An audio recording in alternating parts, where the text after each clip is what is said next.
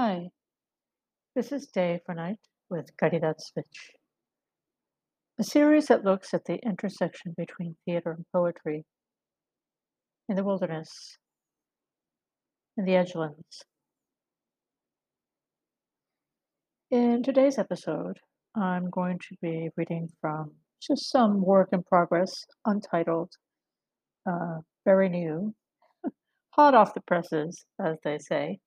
Um, just something I want to try out, and it may lead to a bigger piece.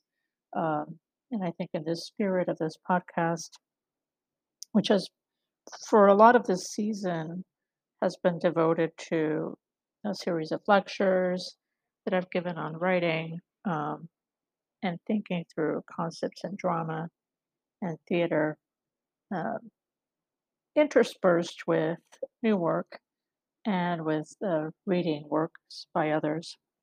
I wanted to circle back after a couple of episodes, more than a couple of episodes, where it's been mostly not entirely theoretical, but somewhat theoretical, to just get back to the bones, right? The bones of the work, which is the writing itself. So this is something new and again untitled. Um, right now, the it's in a voice of a character, and their name is Taylor, but that name could change, uh, and you'll see why in a second. Um, I'll give no other context around this. Just see how this goes.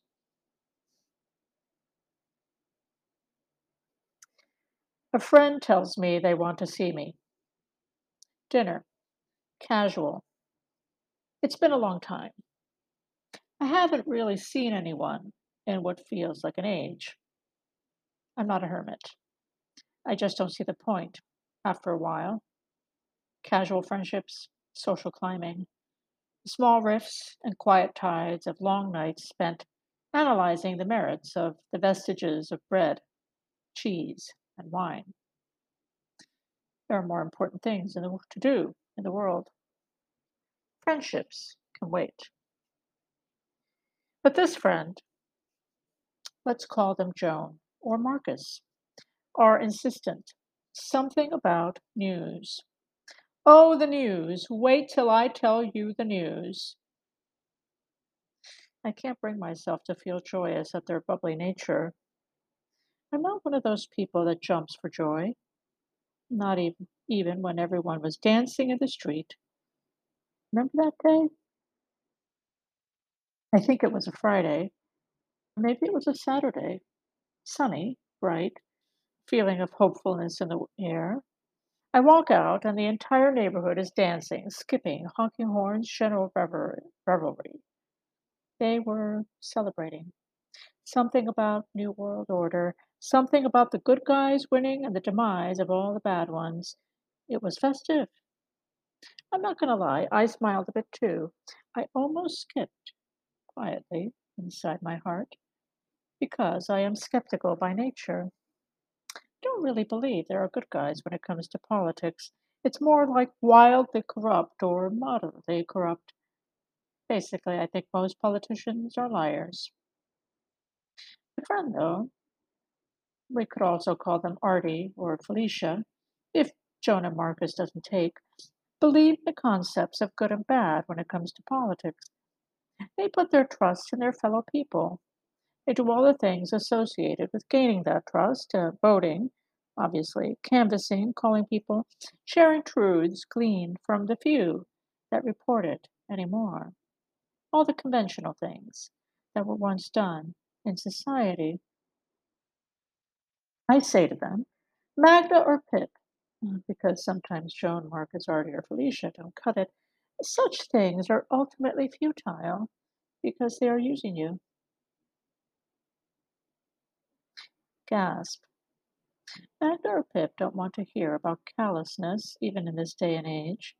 They are an optimist. They think the wrongs of the world can be fixed through solid, honorable legislative action and lots of chanting. They used to protest back in the day, before the wars. They would stand for hours to uphold the concepts of truth and justice. They were a noble sort. I envied them. I simply didn't have the guts. Crowds make me nervous, all those smells and sweat. It's very unappealing, especially afterwards when you come home to your barely furnished digs and have to wash everything in cold water and watch the cycle spin under the fluorescent light of the laundry room in the basement. I told Artie or Felicia, oh, one day I hope to live in a place that has a washer and dryer inside the apartment. They laughed, as if I were being bourgeois. I said to them, I am bourgeois. I am the epitome of the middle class, or what's left of it. I crave middle class objects like a washer and dryer, and a nice dining table and a bureau. I have always wanted a bureau in which to put things. Joan and Marcus look at me askance, as if they were ashamed of me. Perhaps they imagine I was less middle class than I am. Perhaps they fancied me to be one of the last bohemians, when I could have told them Bohemia died a long time ago. It went the way of big tech, self improvement ideology, and casual fascism. The collective is dead. Long live the individual. Organized abandonment is the order of the day. The Magda or Pip think I am exaggerating. They think I'm prone to episodes. You must get help, they say, Taylor. You must seek out a wellness retreat. Donor Marcus can say this because they own bureaus. Two or three of them, made of fine wood. I saw them in the apartment where they used to live on the other side of the city. I ran my finger over the grain of the wood and wondered what the forest they came from once must have been like.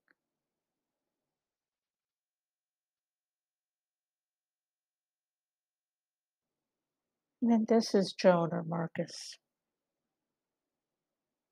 Taylor sits on the other side of the table. They don't really want to be here.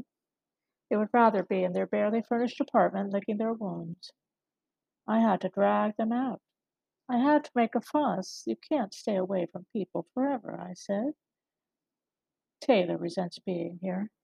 They are not a dinner person. They despise chit chat, and they have no patience for the relentless restaurant charade of servers going from table to table, filling glasses of still water all evening.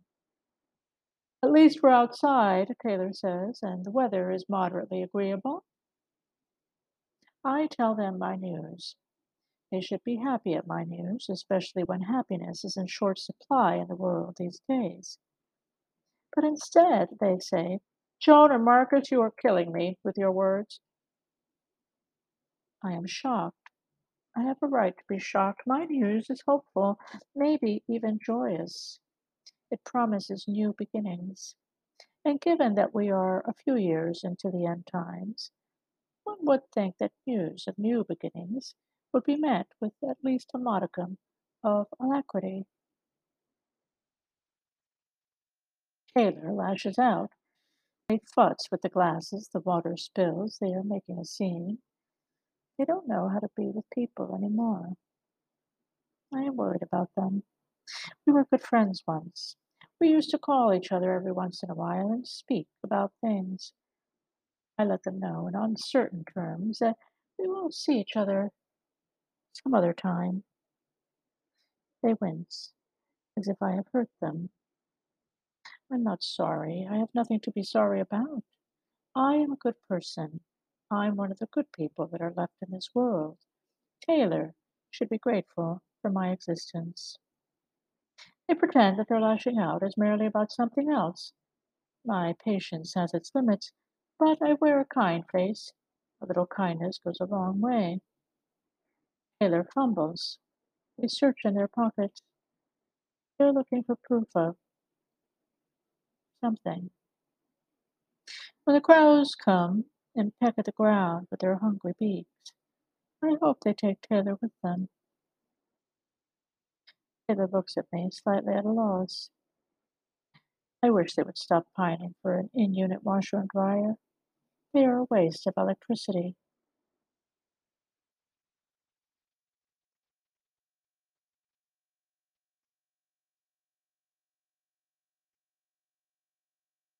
And those are two sections from just something new that I'm working on, uh, seeing how it will develop in time. Uh, but I am curious about it myself and want to keep sort of moving forward in these musings. So, this is today's episode. As always, this is about you and I in this theater. You there in the dark, and I here wondering where you are. Thanks for listening to Day for Night.